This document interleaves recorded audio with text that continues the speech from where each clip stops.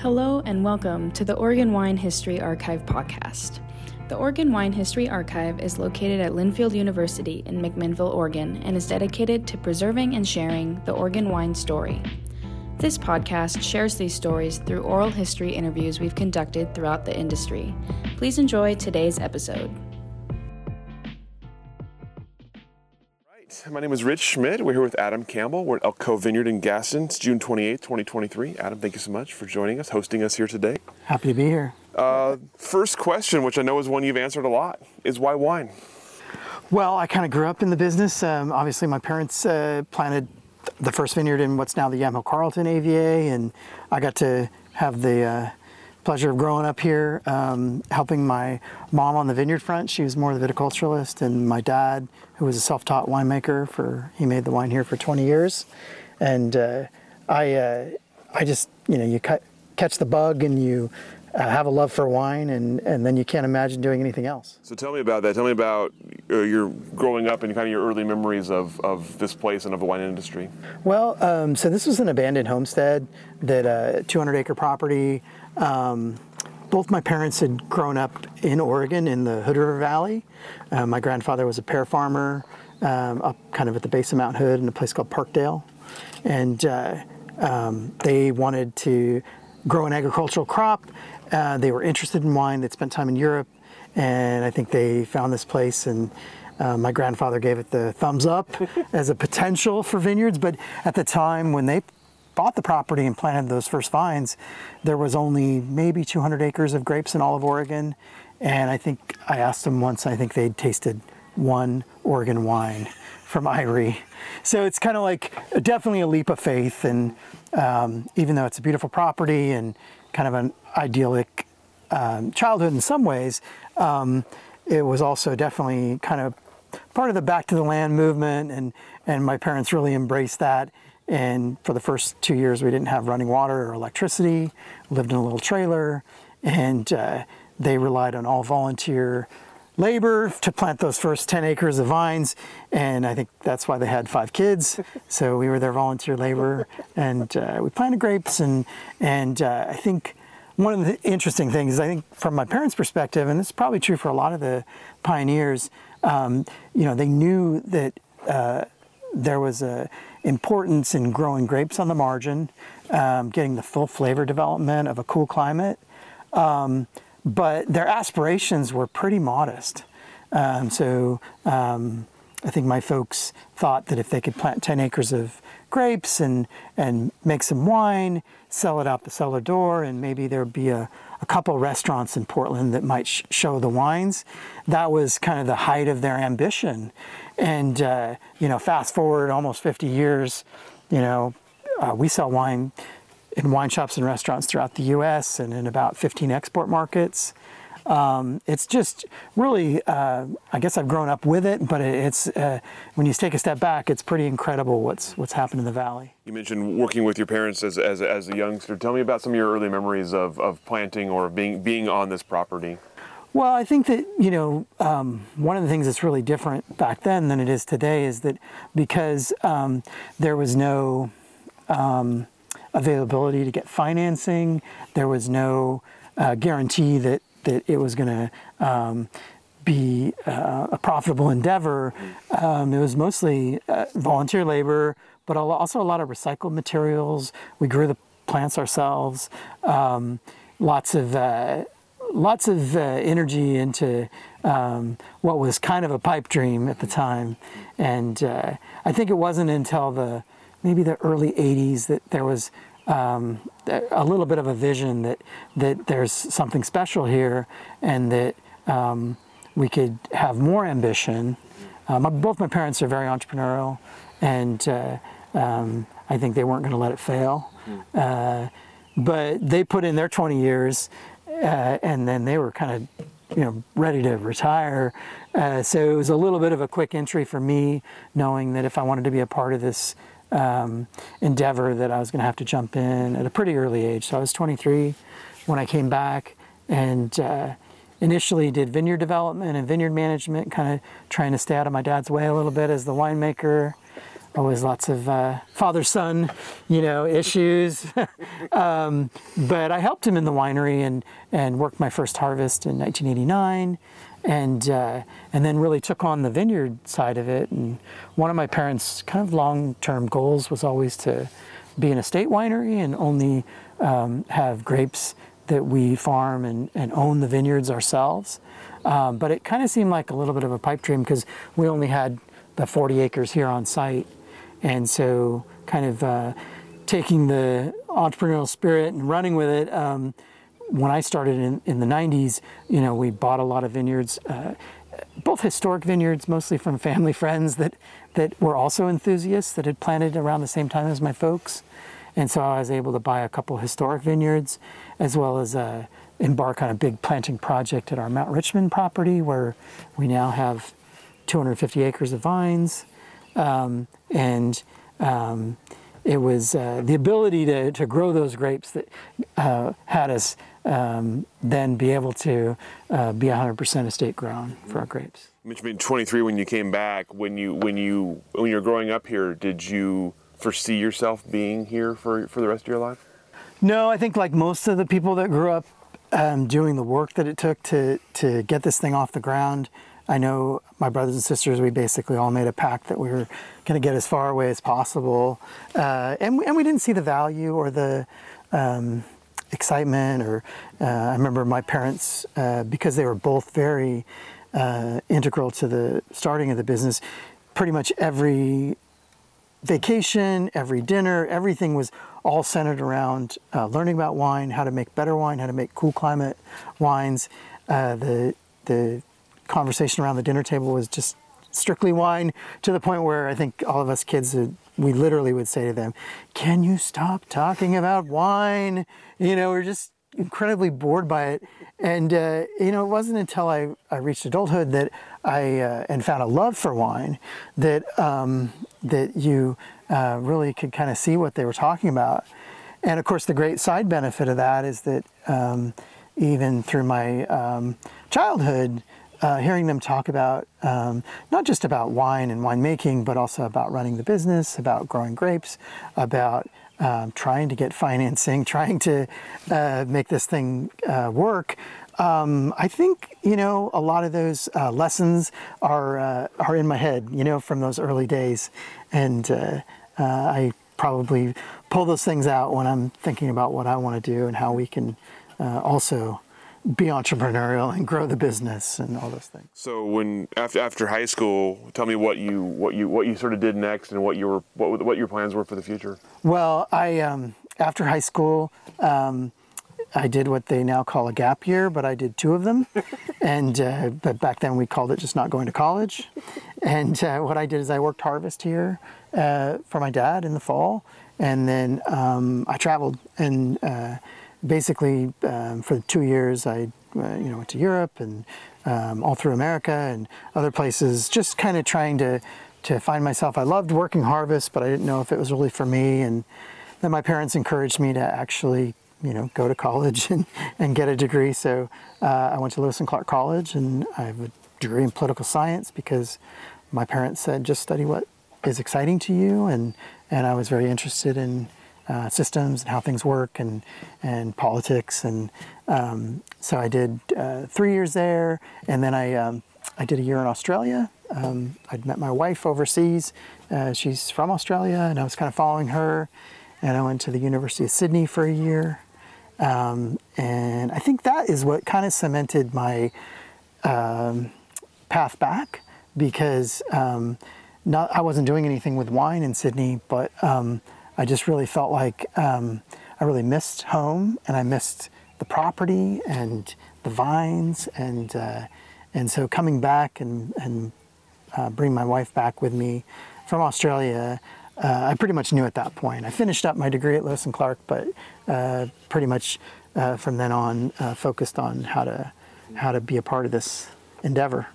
So you talked about your first kind of when you after college and you got back into this, you were kind of focusing on the vineyard. So tell me about initial work and initial sort of learning. What did you already know at that point, and what did you have to learn? Well, my parents had always said, and I mean, it's almost become a cliche, but that if you want to do good work, if you want to push the boundaries for what is potentially possible in wine, you need to focus on the vineyard, and sourcing is just so important.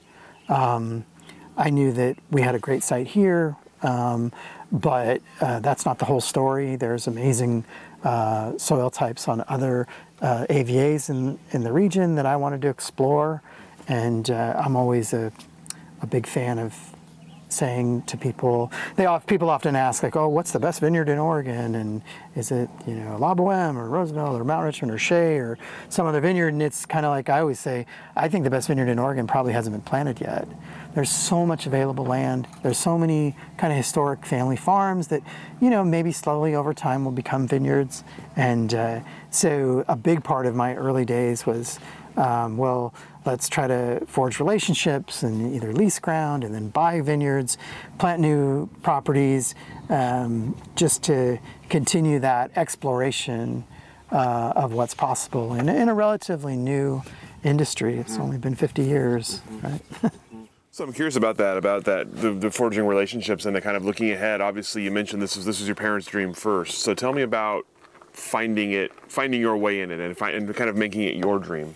Well, when I started back with my folks in the early 90s, full time, I think we only had 4 or 5 employees. So it was you had to find your niche. You had to find where you could provide value to the business, right?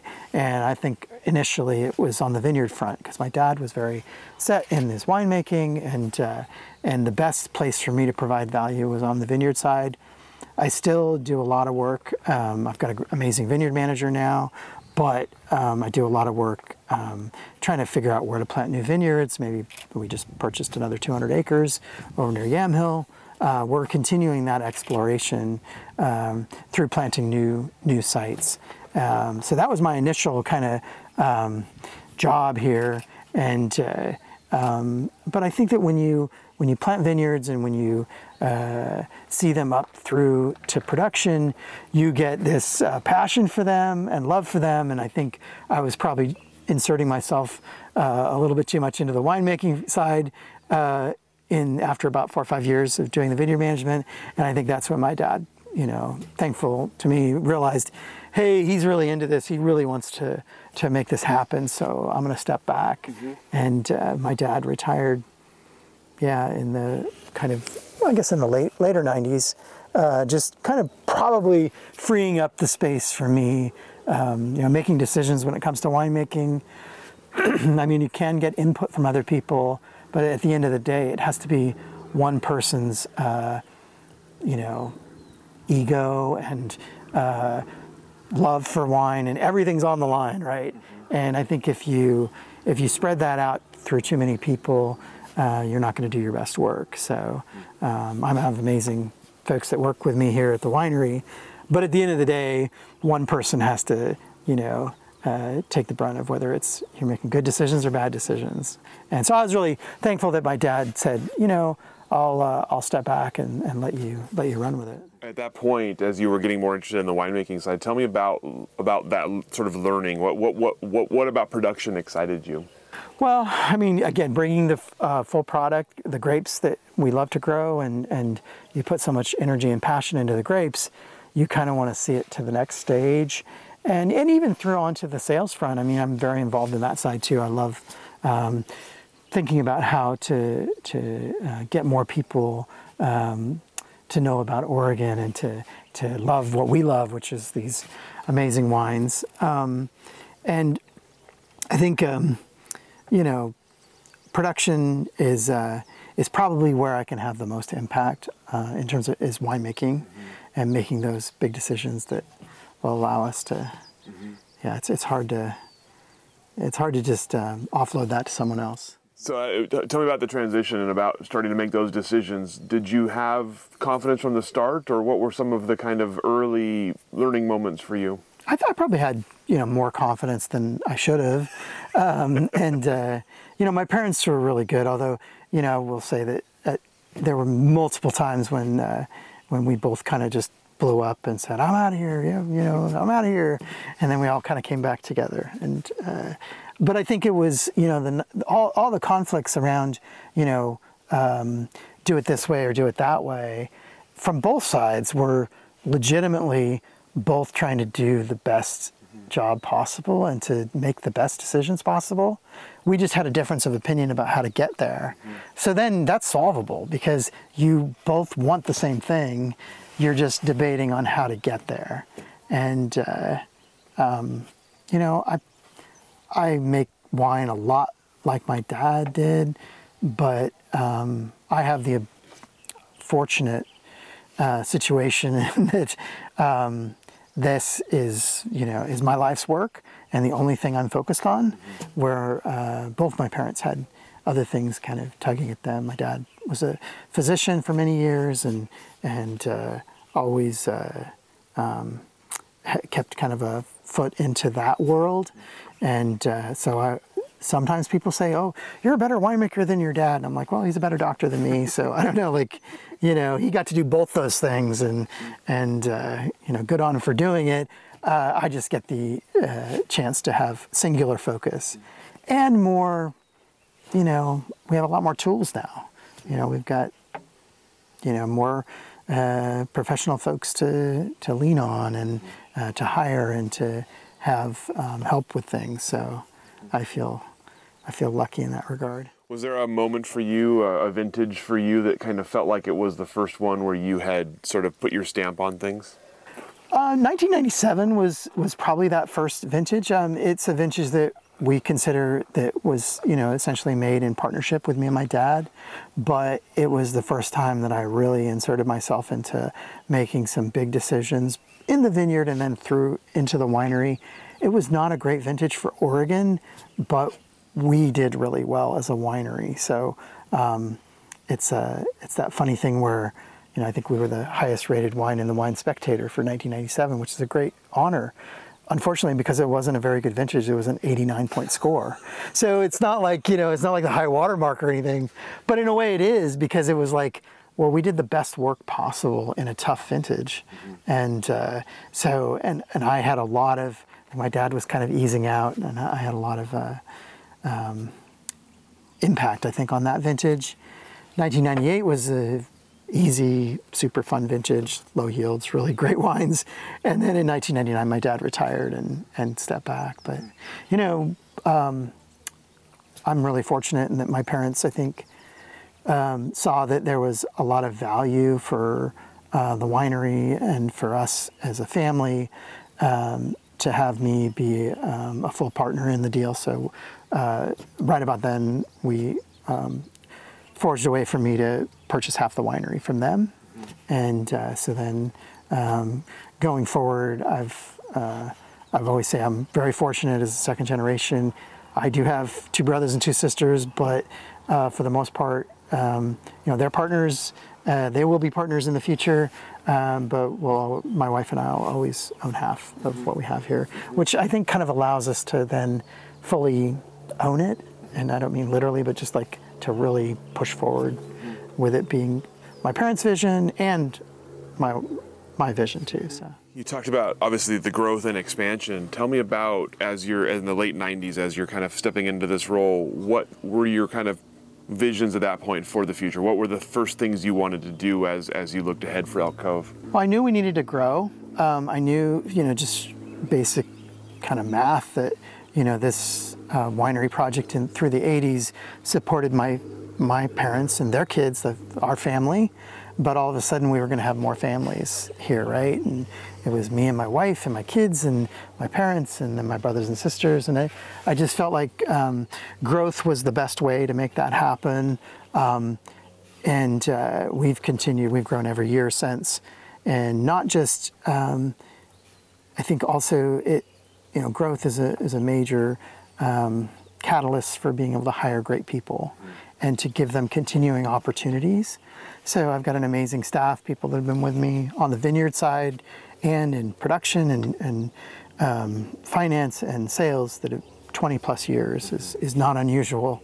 But I couldn't do that if we didn't grow, because everybody wants more opportunity and more ability to grow. And if you don't grow, they're going to go find that opportunity elsewhere. So I also enjoy it, but I think that that growth through the early 2000s was, we're probably, we have about 10 times more vineyard than we did when I started, and our business is probably 8 to 10 times bigger.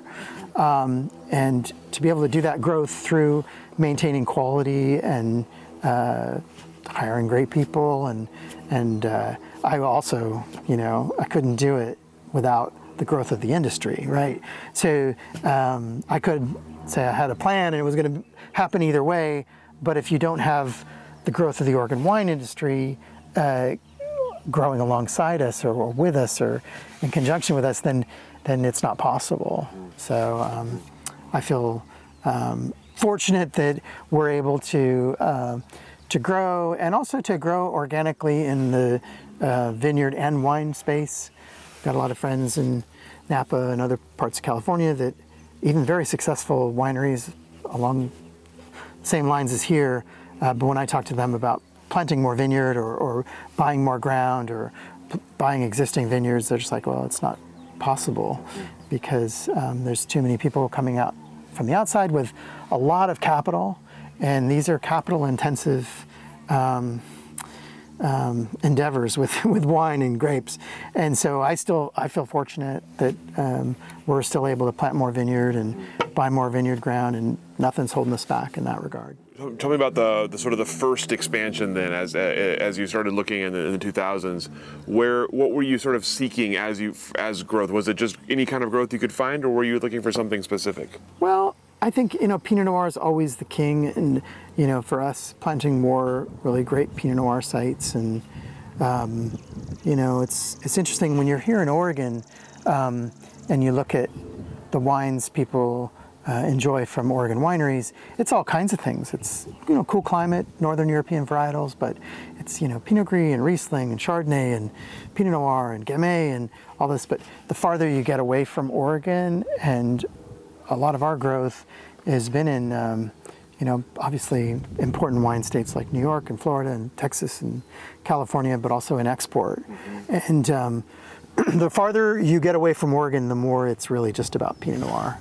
And maybe that's a shame, but also, if you're an avid wine consumer in Tokyo or Hong Kong or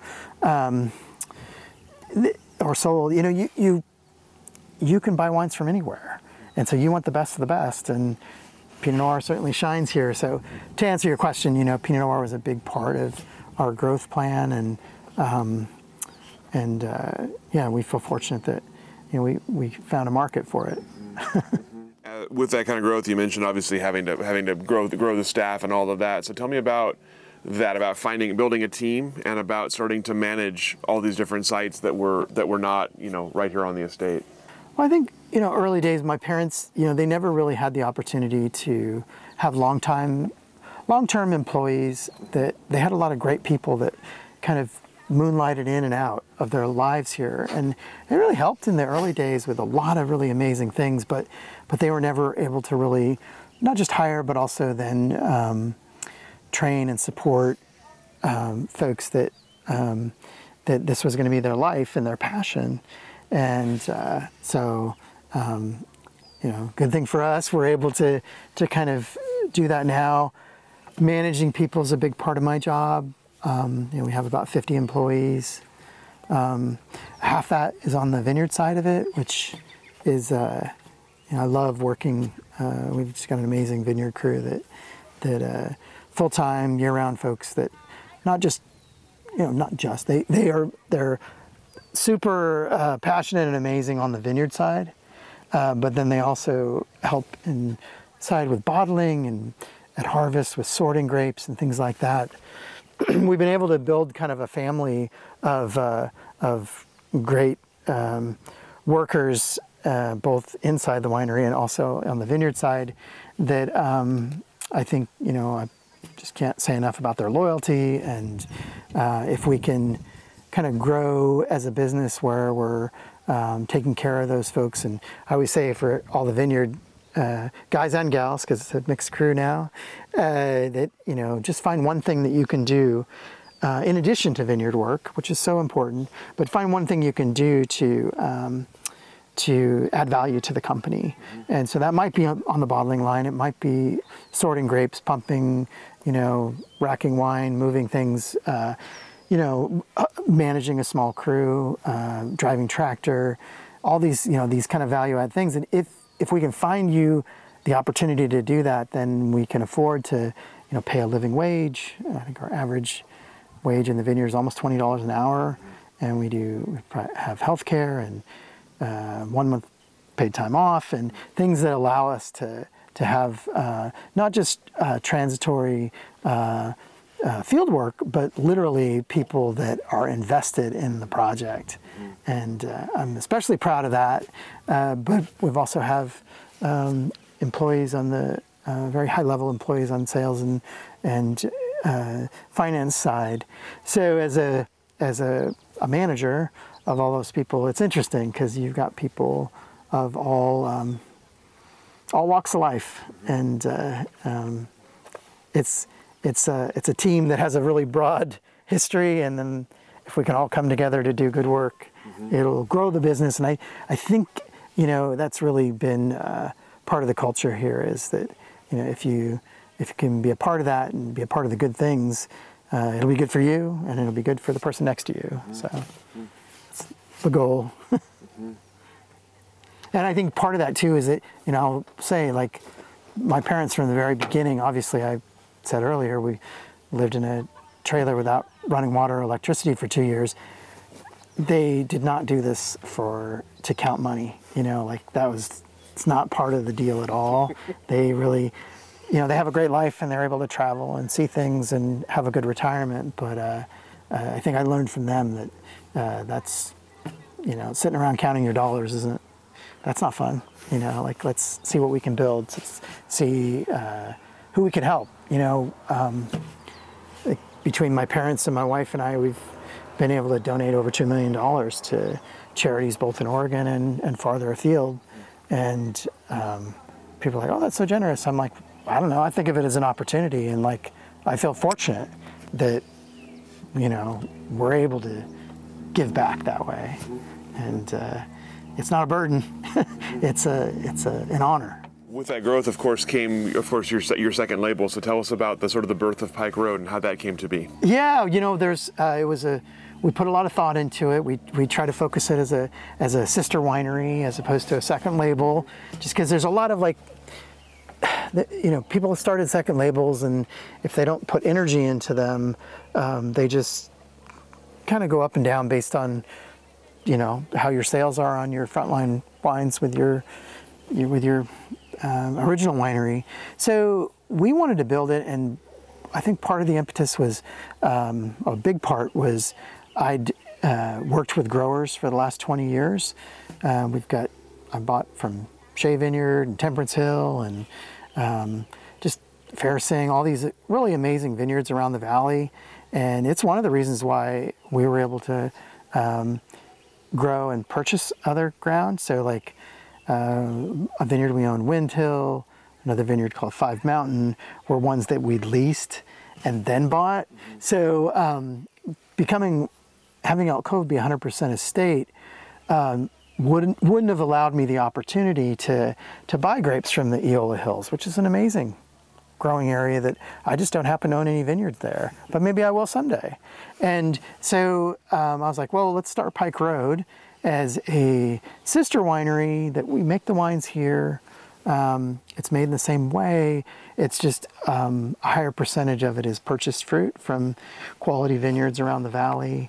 And it's on a tear right now. It's, the price point's good. It can some high-end restaurants pour it by the glass. And I feel like it kind of fits a real great niche in the market. And we're excited to continue to grow that as well. So we're buying more grapes, and I have my longtime associate winemaker, Heather Perkin,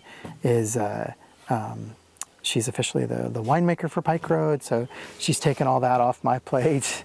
We've worked really well together as a team on all the wines, but if she can be uniquely responsible for Pike Road, and then I can focus a little more on Elk Cove. And we've got a tasting room in McMinnville on 3rd Street that is a great way to expose people to our wines. We we try to, complement what we do up here, where, if people find us through Pike Road, they can come up here for a tasting. And if people initially are longtime great customers for Elk Cove, they can go down to Pike Road and see what's going on down there. So that's been a really good thing for us, I think, as a business. Tell me about selling wine. Obviously, a big part of your role, and bigger all the time with all the wine you have. Tell me about how you've gotten into all these markets, how international distribution. What have been the keys, and what have been sort of the victories along the way for you?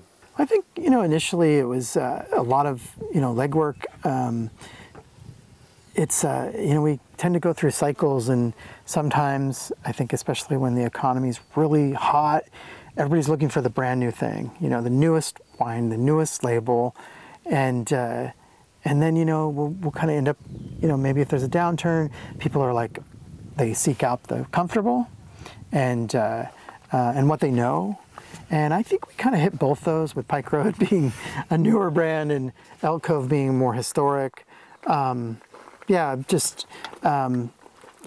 wine, it is, it's definitely a truism that, growing grapes and making wine is really fun. But selling wine is hard, and you need to invest in to do it.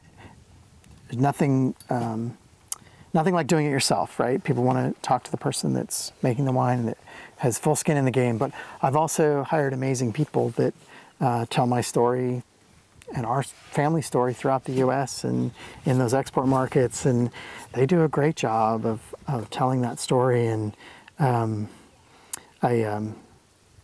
we always say we're going to make wines we like to make. We make wines that we like to drink and enjoy, and you just got to find people that have the same taste as you. And that's worked pretty well. We've it's not that we have the benefit of the U.S. being an amazing market for wine, and I'd never want to take that for granted. That if we're from if you're from New Zealand, you just have to look elsewhere, because there's no way New Zealand can soak up all the wine they make. But in America, we actually, we sell 90% of our wine domestically. We love export as a growth opportunity and to show our wines to compete against the best of the world. But we can sell it all here in America. It's an amazing market. And with the export market, are there unique challenges to selling wine in Seoul or Hong Kong? Yeah, I think it's interesting, that the education piece is important. You're describing things that maybe they haven't come visited yet. So it's a little bit theoretical, but for the most part, the folks that we sell wine to in overseas, they're passionate enthusiasts that they've read all about us, and they've read about Oregon, and we love, again, this whole notion of like having to compete with the wines of the world. We sell a lot of wine into the UK. That's a very developed market. It's a media market, so when we do well in the UK and get write-ups in magazines and things like that, there's a carryover effect to other markets. We sell quite a bit of wine. Obviously, Canada's a great market, all through Scandinavia, just because they don't produce a lot of wine, but they love wine. And then we sell quite a bit of wine in Australia, which is funny, but my wife is from there, so maybe that we have a home court advantage. How has this property changed and developed in the time since you've been kind of running things here? We planted a little bit more grapes here at the estate. Just trying to find. There's a lot of steep hillsides here that we kind of can shoehorn in some amazing vineyards. It's a 200-acre property, and we only have 50 acres of grapes. So that means we have a lot of acres of where we grow fir trees, and it's habitat for all kinds of critters and amazing oak trees and things like that. And I think I'm just fine with that. I love the 50 acres we have here, but we'd have to get into some real steep hillsides to put more on, and I just assume Overall, we have 450 acres of grapes and on about 900 acres of land, and I like having a high percentage of ground that can provide habitat. I think last year at harvest, I was out in the far side of La Boheme and sampling grapes for trying to decide when we were going to pick, and a mama bear and 2 cubs were sampling grapes on the row beside me. So we kind of scared each other, and I love that. I think that this property being tucked up kind of into the Coast Range, being a little higher elevation, there's challenges to it, but it really allows us to. We don't have any neighbors.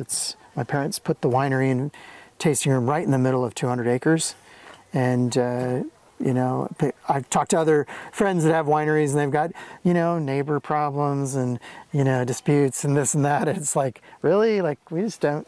Yeah, it's amazing. We're just up here on our own. Plus, we've been on the hill probably longer than anybody else, so that helps. You mentioned obviously the tasting room up here. Tell me about the sort of hospitality experience here and the DTC part of things. How has that grown and evolved? Well, it's always been an important part of what my parents started, and we've continued it through. Obviously, selling wine retail, it's a great way to make a little added margin compared to selling it through the 3-tier system in other states. We can make money both ways, but what I think about when I think about our tasting room here is an opportunity to tell our story and cement relationships with consumers that can go out and be our advocates in the market. And it's not wishful thinking. It happens every day, where people come up and they have a great experience here, they have a good tasting, and then they go home and tell their friends, and they go to the wine shop they shop at around the country and say, I was just in Oregon and Elk Cove's amazing, and you should have those wines here. And it's like, this kind of marketing that you couldn't afford to buy that. It's just, but we have, and there's so many tasting rooms all throughout the valley now. And when we started, and my parents built this current tasting room in 1981, I think there were only 10, maybe, and they probably weren't open all the time. And now there's hundreds of them. And we feel fortunate that it's kind of like this virtuous cycle where we are well represented in wine shops and restaurants throughout the country. So when people come to Oregon, they get recommended to come here. And then when they come here and they have a great experience, they go to those restaurants and wine shops and say how a great time they had, and then it kind of keeps going. So even though we're off the beaten path, we get a lot of people coming here because they'd heard, Robert Parker once wrote it up as the most beautiful vineyard in Oregon. And I think you can't, even if you come from the outside with a lot of capital, you can't replicate the beauty of a site. You mentioned earlier that your sort of winemaking style, you'll obviously learn from your dad and do things sort of similarly. How would you describe your winemaking style, and how has it grown and changed? Well, I think it's vineyard based. I spent a lot of time in the vineyard trying to just get a feel for it. I think you'll make better decisions in the winery. I can't imagine, there's a lot of places around the world where winemakers just get things showing up in a bin on their doorstep. And they hadn't been to the vineyard, or they hadn't been there recently. And I just don't know how you'd make the best decisions if you weren't out there. So I think that kind of informs my winemaking.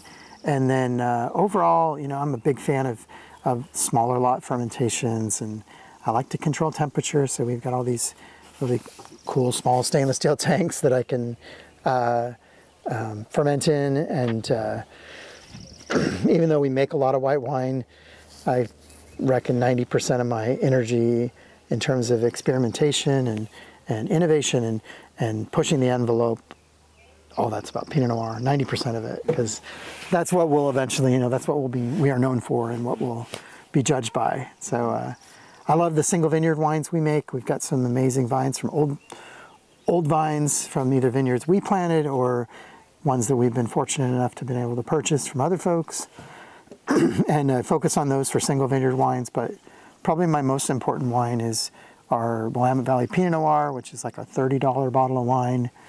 And it's the most important because that's people's first exposure to our wine. And you can make amazing single vineyard wines, but no one graduates up to tasting them, because if your basic bottling isn't great, then you're not showing yourself. So we spent a lot of energy on that, and everything goes into French oak cooperage, and it's interesting because compared to other industries, when it comes to winemaking, like there's no real secrets, and a lot of us make wines kind of similar to each other because we've kind of cooperated and figured out the best way to make wine here in Oregon. And then it does kind of come down to who's got the best vineyard sites. So if you're doing everything right in the winery, then the best wines are from the best vineyards. So in a way, that's exciting for me because like I said, we're constantly looking to either plant new ground or purchase existing vineyards. Speaking to this site specifically, obviously you've known it your whole life. What is unique about it? What shows up in the wine that makes a wine from here unique? It was one of the first vineyard sites on marine sediment soils, which now there's tons of them. This was the first vineyard in the Yamhill-Carlton district, which is really well known for these marine sediment soils. And I think they're harder to work with. They're thin soils. Even when we plant new vineyards here, sometimes we won't get a crop for 4 or 5 years because it's just so difficult to get them established. But when they're established, they're amazing. So we've got La Boheme as a single vineyard wine that we've been making back to the late 80s. And Roosevelt is just after that. This site is different than a lot in that we're higher up. We're at 800 feet in elevation, kind of tucked up against the Coast Range. In the 70s, it was thought of as being too cool out here to consistently ripen grapes. Obviously, things have kind of warmed up a little bit, but I think more importantly, it's cooler, so we do harvest later. But because we're tucked up towards the Coast Range, we have the rain shadow is more in effect here, so we get less rain. We get less heat than they would like in Dundee or our other vineyards in the Chehalem Mountains that we own. We noticed it's a cooler site, later ripening, but we're not getting the rains in October that you would on these other sites. So that's an advantage as well. And we just have to be kind of gutsy about waiting to pick until the perfect moment. So I think last year we picked in November. So, and that's where you're gonna do your best work, is when you're willing to take those risks. As you've expanded with vineyard land, what is there a certain characteristic you look for when you're either looking for an existing vineyard to purchase or a piece of land to plant on? Well, I mean, I think we're so fortunate in Oregon that we've got 3 main soil classifications: the marine sediment, like we have here, the volcanic or Jory type soil, which we own a vineyard called Clay Court on that, and then the lust soils of the kind of eastern side of the Chehalem Mountains, which we've got a few vineyards on that as well. So, when we're looking at new properties, I like all 3 of those soil types. They are very different from each other, but they're all inevitably in one year, one's my favorite, the next year it's another one, the next year it's another one. So I feel fortunate that for Oregonians that we've got these amazing soils. So at that point, we're looking for, steep hillsides, south to southeast, kind of erring on those sides of the hillsides. But as I said earlier, the best vineyard in Oregon probably hasn't been planted yet. So we're still willing to take those kind of risks and put some grapes in the ground, and then you won't know for 10, 12, 15 years, see what it does. So looking back at this point, what's been the greatest challenge to you running Elk Cove? What's been the thing that's been the most difficult?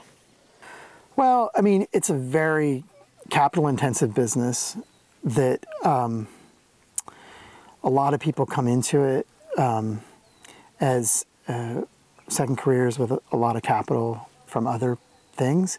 And it's, we've managed it. It's not a problem. But I remember from the very early days, I remember telling my kids, because they would see, oh, that winery is palatial estate, and they drive very fancy cars, and wow, wineries really make a lot of money. And it's like, a lot of people came in with a lot of money, and that's not us. We need to grow from the ground up organically, and as I said, we're still able to purchase land and buy existing vineyards, which I feel really fortunate for. But compared to other businesses,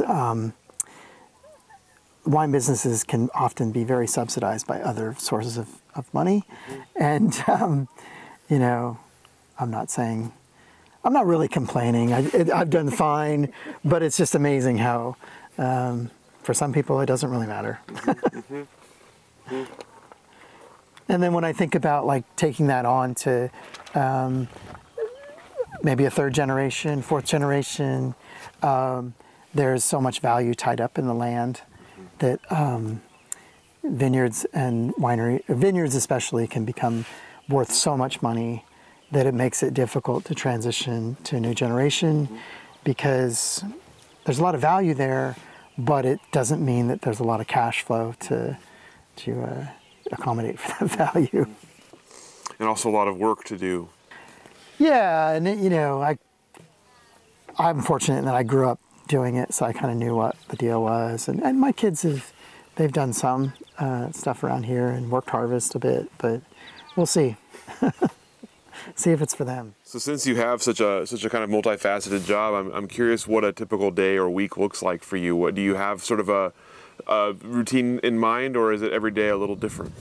Every day's different. I feel really, I love that side of it, that, even a big part of what I still do on the production side is I take care of all our bottling. And, in some ways it's very blue collar work, like sweeping the floors and keeping the guys fixing equipment. A lot of wineries use mobile bottling systems, and they're great. Those guys are amazing, but because my parents started at a time when there was no such thing as a mobile bottler, they have always owned their own bottling line. And I've got a bottling line that I bought 20 years ago that I can tear it down and build it back up. And so, probably for 4 months of the year, I focus a lot on bottling. 2 months of the year is harvest and processing. And then in between there is running the business and doing some sales work and managing employees and things like that. But I always want to stay tied. I think my winemaker friends tease me about me on the bottling line because they think it's kind of a waste, right, of your efforts. And I'm like, well, that's your last opportunity to see these wines to their final stage. And one of the things about bottling is it's probably the most fraught time for oxidation, certainly. And if I'm, no one's going to care quite as much as me. I've got great employees, they care a lot, but no one's going to care quite as much as me, that it has to be perfect. And owning our own bottling line, if things aren't perfect that day, we stop, we wait, we fix it. Mm-hmm. So, it's especially selling wine very far away from home base. It's got to be 100%. Mm-hmm. So obviously you have a pretty unique perspective on the growth of the industry, having pretty much seen all of the growth of the industry. So tell me about some of the kind of, for you, kind of the milestones along the way for Oregon wine. What were some of the things that were a big deal for the industry that you saw from your perspective? Well, certainly hats off to the really early folks. David Lett, and I always bring up Charles Corey because that's who helped us with our plant material here, and some early advice after having spent time in Alsace and throughout Europe. He was a real good resource for my parents. After they planted, they went to Europe and picked grapes and kind of soaked that in as well. But I think the cool thing about Charles, and he's not often remembered because he actually wasn't here for that many years, but he wrote his thesis on his master's thesis on the notion that you need to grow grapes at the absolute marginal edge of where it's possible, because that's where you're going to get the fullest expression of flavor.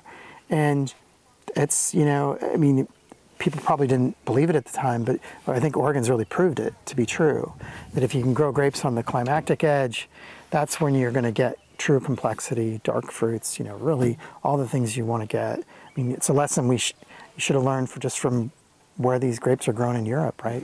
Northern climates for these cool climate grapes, so important. So, we started on a good footing, not just with the whole notion, but also great plant material. We still plant Pomard and Vadensville that are the original two plant materials that we planted.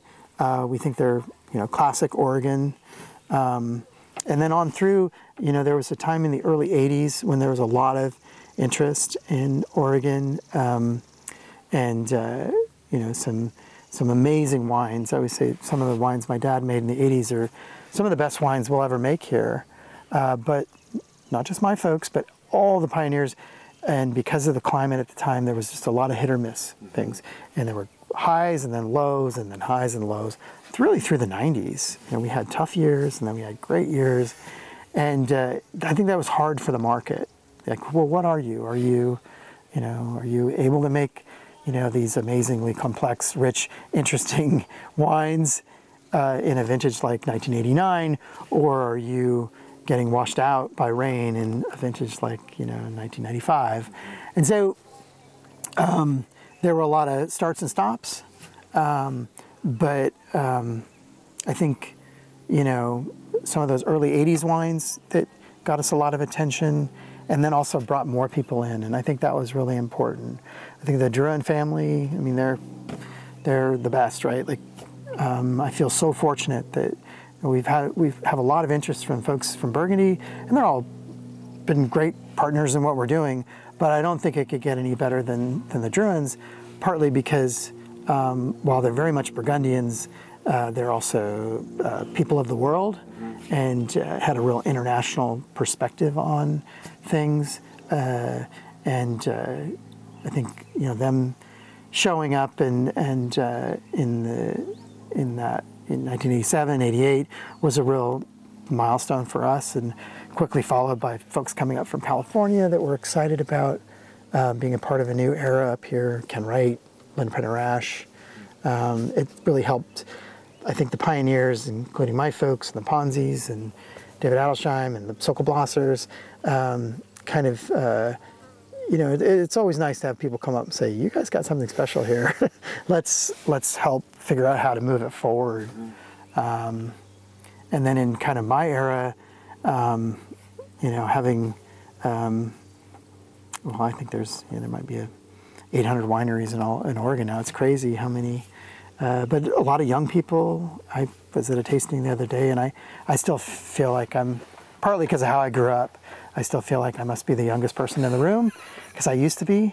And then I was like, wait, I'm kind of the oldest person in the room. But it's great to see, those young people's enthusiasm for continuing to build what we're doing here in Oregon. You talked about the way that the growth of Elk Cove coincided with and was made possible by the growth of the industry. What have been the sort of, on the flip side of what you just talked about, all the good things, what are the challenges of the growth of Oregon wine, and how fast it's growing? Are there things you've seen that have challenged the industry? Well, I think, obviously folks coming in and just more competition for grape sourcing and things like that. Ultimately, I don't think it's a bad thing. It's just, you have to take deep breaths and rely on your, historic relationships with folks. And, I'm glad there's still a good representation of folks from my generation, the kind of second generation folks, and, the ones that have had built on their parents' success. I think they also kind of brought to the table an entrepreneurial spirit to it, because, and a love for wine. Because if you don't love wine and you don't love figuring out ways to grow, then it just seems like a lot of work. And so why do it? And I get that. It's just, if you're not passionate about it, don't try, because you won't succeed. It's too hard of an industry to find success if you're not really passionate and motivated. Talking about your contemporary second generation. I know there's kind of a special bond among some of you having kind of been growing up in the industry and then taken over. Tell me about that and about sort of seeing the industry from that perspective of the sort of second generation of the founders.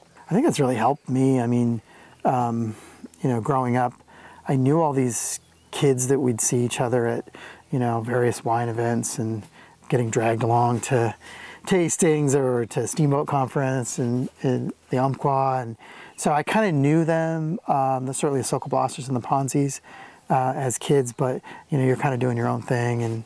And when I came back in my early 20s, some of the first people we started spending a lot of time with were Louisa and her sister Maria Ponzi and Louisa's husband Eric Homaker. And, I think that, we're now lifelong friends. We travel together all the time and our kids have grown up together. And it was good for me, I think, to see that, we weren't alone out here on an island, that other people were excited and motivated about doing great work here. I love and really treasure my relationships, not just with the Ponzis, but Sokol-Blossers as well. And, it's funny, like in the early days, I think my parents, you pretty much knew everybody in all of Oregon, right? Because there were only maybe 10 or 15 or 20 people doing this. And so they knew everybody. And now with, 800 wineries, I can't know everybody. But folks like Jesse Lang and Ben and Mimi Castile and those folks at Bethel Heights, they're a little far enough away that we don't see each other all that often. But when you do, you can kind of take a deep breath and you're kind of going through similar things. We always try to, whenever there's a new person coming up in it, you take them out to lunch and chat about how to maybe set things up as a family and to make sure that you're being fair to not just the first generation, but also to yourself. And, the most successful ones are all people that really embrace that competitive entrepreneurial spirit and then also help, work with each other to build each other up. And fortunately for me now, having been here now, these vines are almost 50 years old. I guess next year they'll be 50 years old. It puts you in this kind of category of a rare gem in the valley.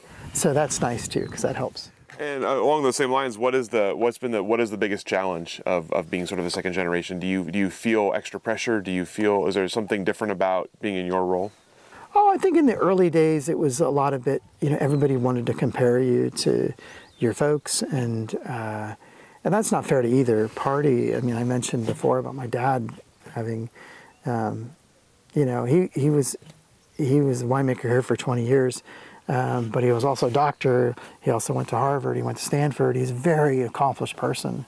And I think it's a little bit rough when people come in and say, "You're a better winemaker than your dad." It's like, yeah, well, I didn't go to Harvard or Stanford either. Like, or vice versa. In the early days, it was like, "Oh, I liked your dad's wines better than yours." And I don't know why people seem to need to have this, to pit you against each other. But I don't really face that anymore. That's more of a historical thing. I feel for if any of my kids decide to be a part of it, I feel for them on that front.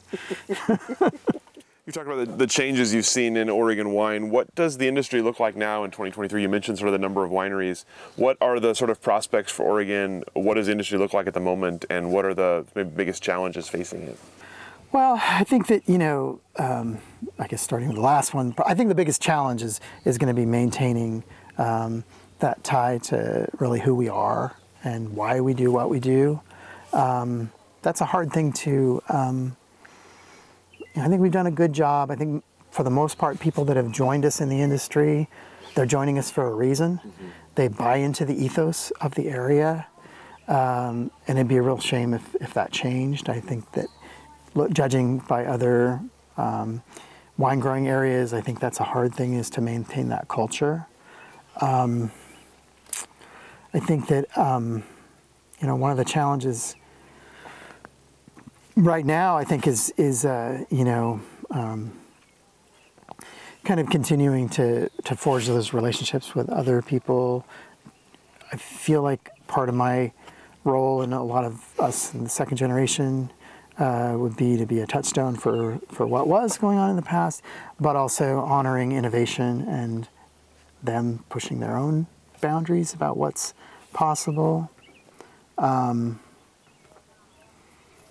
It's, we obviously have, it's so different in terms of like access to capital and the ability to grow your business through professional relationships with banks and people like that. I mean, that's a great thing that's changed,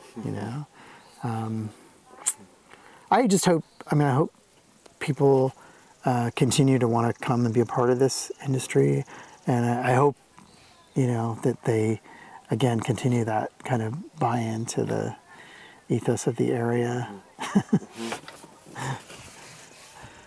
It'd be a shame if people got really secretive and that has happened in other areas where it's like all about non-disclosure agreements and, not talking to each other about how to basically build each other up.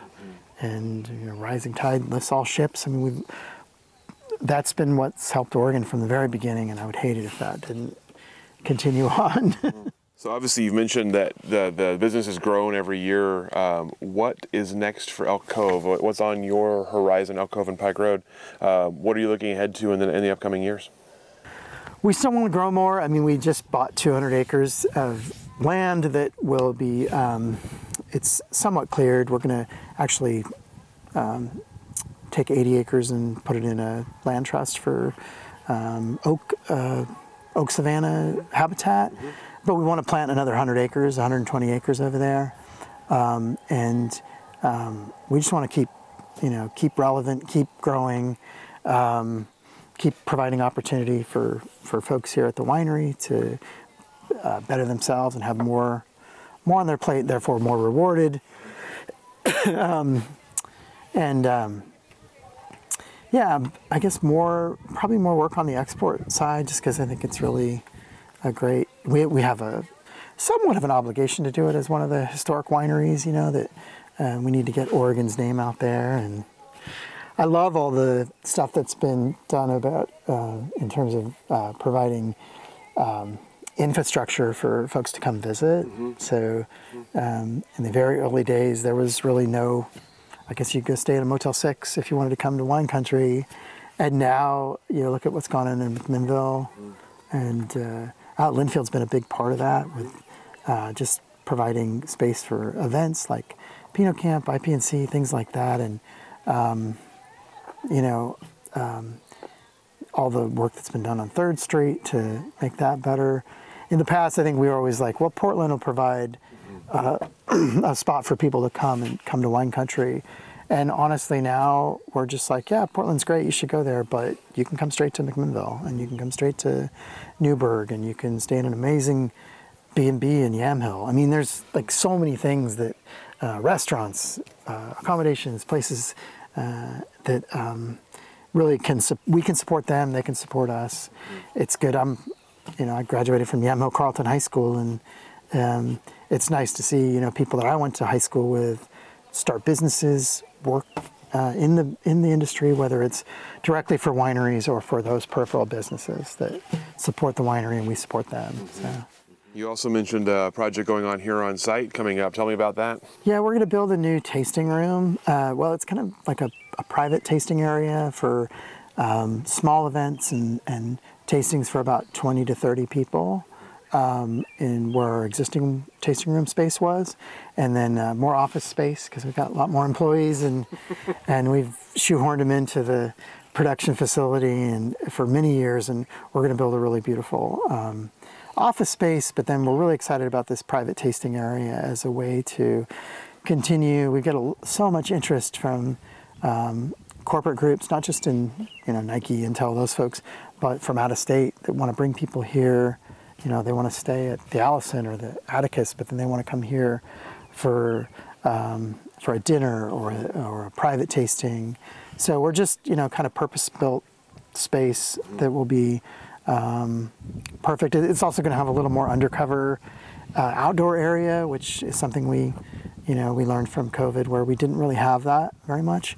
And so we had all these tents and heaters, and hopefully we won't go back to COVID times, but it'll be nice to have a really dedicated undercover outdoor space that can make coming to wine country be more year-round. Mm-hmm. It's something that, Napa's done a really good job of that, where people go to Napa every month of the year and enjoy it and everything. I think we need to figure out ways. Obviously, it's a little darker up here, a little in the winter, and a little, maybe not, spring doesn't come quite as soon, but we can do more cellar tours and things that get people out here when it's not just the 5 months of the year when we get our perfect weather. Mm-hmm. Mm-hmm. And what about for your future? Is there anything you yourself are looking ahead to? My last kid's off to college this year, so it's certainly freed my wife and I. It's going to free my wife and I up to be able to do a lot of things. My parents have been avid travelers through their retirement, but even before that, and we've been to every continent, and we'd like to do more of that, but I feel like I've got 15, 20 more years to help shepherd this business along, and maybe someone else in the family will be interested in coming back, and I want to provide that opportunity for either one of my kids or my sister's kids to be a part of this family business. I think my parents they're super happy that it's continued on. I think some of their contemporaries that maybe didn't have kids that could or would or should take their business to the next level, they get kind of shut out a little bit. And my parents and my mom does all our gardening here. That's what she loves. And then she also comes and they do wine events and get, I guess, appreciated and honored by the folks that come here to our tastings. And I want them to continue to be able to do that. And I guess, long term, I'd love it if that was in my future. So. Just come and take a victory lap every once in a while. Sure, why not? Yeah. And also just to see it really going in a really good direction. Mm-hmm. And I think there's things that, that's kind of, even though that's a ways in my future, I think there's things I can do to make it easier for someone to be able to take the ball and run with it, mm-hmm. and not have to worry. My parents never put much pressure on me. They were always like, good job. And I just want to be in a position where I could do that without being worried or stressed. Mm-hmm. Mm-hmm. And last question for you is, what is your biggest accomplishment so far? What makes you proudest? Running a successful enough business that has allowed us to financially afford to be able to plant so many acres of grapes and buy existing vineyards. I think that's, just buying the vineyards, if you got a big pile of money somewhere, that's easy to do, but we had to do it organically through cash flow and through borrowing money, having good relationships with banks, proving yourself so that they will lend you money, and then being able to pay off those notes when you get farther down the track. So, taking it from 40 acres when I started back with my parents to our 450 now is that's probably the thing I'm most proud of. And the other side of that is, just being able to build a sustainable business that's provided, jobs for and opportunity for lots of people at all different scales. And I'm not so much worried. I mean, I've got amazing people that have worked for me in sales and finance and they're executive level positions. They'll do fine no matter what. But got people that have a gal that works on the bottling line and out in the vineyard, and she's originally from Guatemala, and she's got 2 kids that are here in school, and one of them has special needs, and it's like being able to I was like, why do we do what we do? Well, part of the reason we do what we do is so we can. It's not charity. She is a kick-ass worker, but it's providing her that opportunity, appreciating her, and then being able to reward her and her family with, things like living wage and health care and things like that. So that's, when I think about corporate ownership of wineries, those are the first things that get cut. And it's, they don't, I think when we have corporate ownership or absentee owners, they don't see the value in that. They just think someone does the work, I don't know who they are. And it's like, I just want to still be where we know who they are. And then you honor them with, rewards for everything they deserve, which they deserve it, so. That's all the questions that I have for you. Anything I didn't ask that I should have? Anything we didn't cover here today that you'd like to cover? No, I just want to say, thanks for making the effort. And like I said, we really appreciate all that you and Linfield have done to capture these things. And I don't know where it'll end up someday, but maybe, my grandkids at some point will come. They'll be interested enough to come. Or, for research opportunities for other folks. Absolutely. Yeah, we're always happy to help with the archive and support the good work at Linfield. So thank you, appreciate that, and it's been very nice having an Elk Cove collection in the archive almost from the beginning, and we appreciate that and look forward to seeing it grow as well. So thank you so much for your time, for welcoming us back to this beautiful place, and we'll go ahead and let you off the hook. All right. Thank you, Adam. Sounds good. Thank you. Thank you for joining us for this edition of the Oregon Wine History Archive podcast. And thank you to all our supporters, partners, donors, and interviewees who have helped make our project a success. Be sure to check out our website at OregonWineHistoryArchive.org for more interviews, photographs, wine labels, and more. And stay tuned for more interviews as we tell the story of Oregon wine. The Oregon Wine History Archive podcast is brought to you from the Oregon Wine History Archive at Linfield University, with a very special thank you to all the Linfield Archive students who have contributed to these oral history interviews over the years.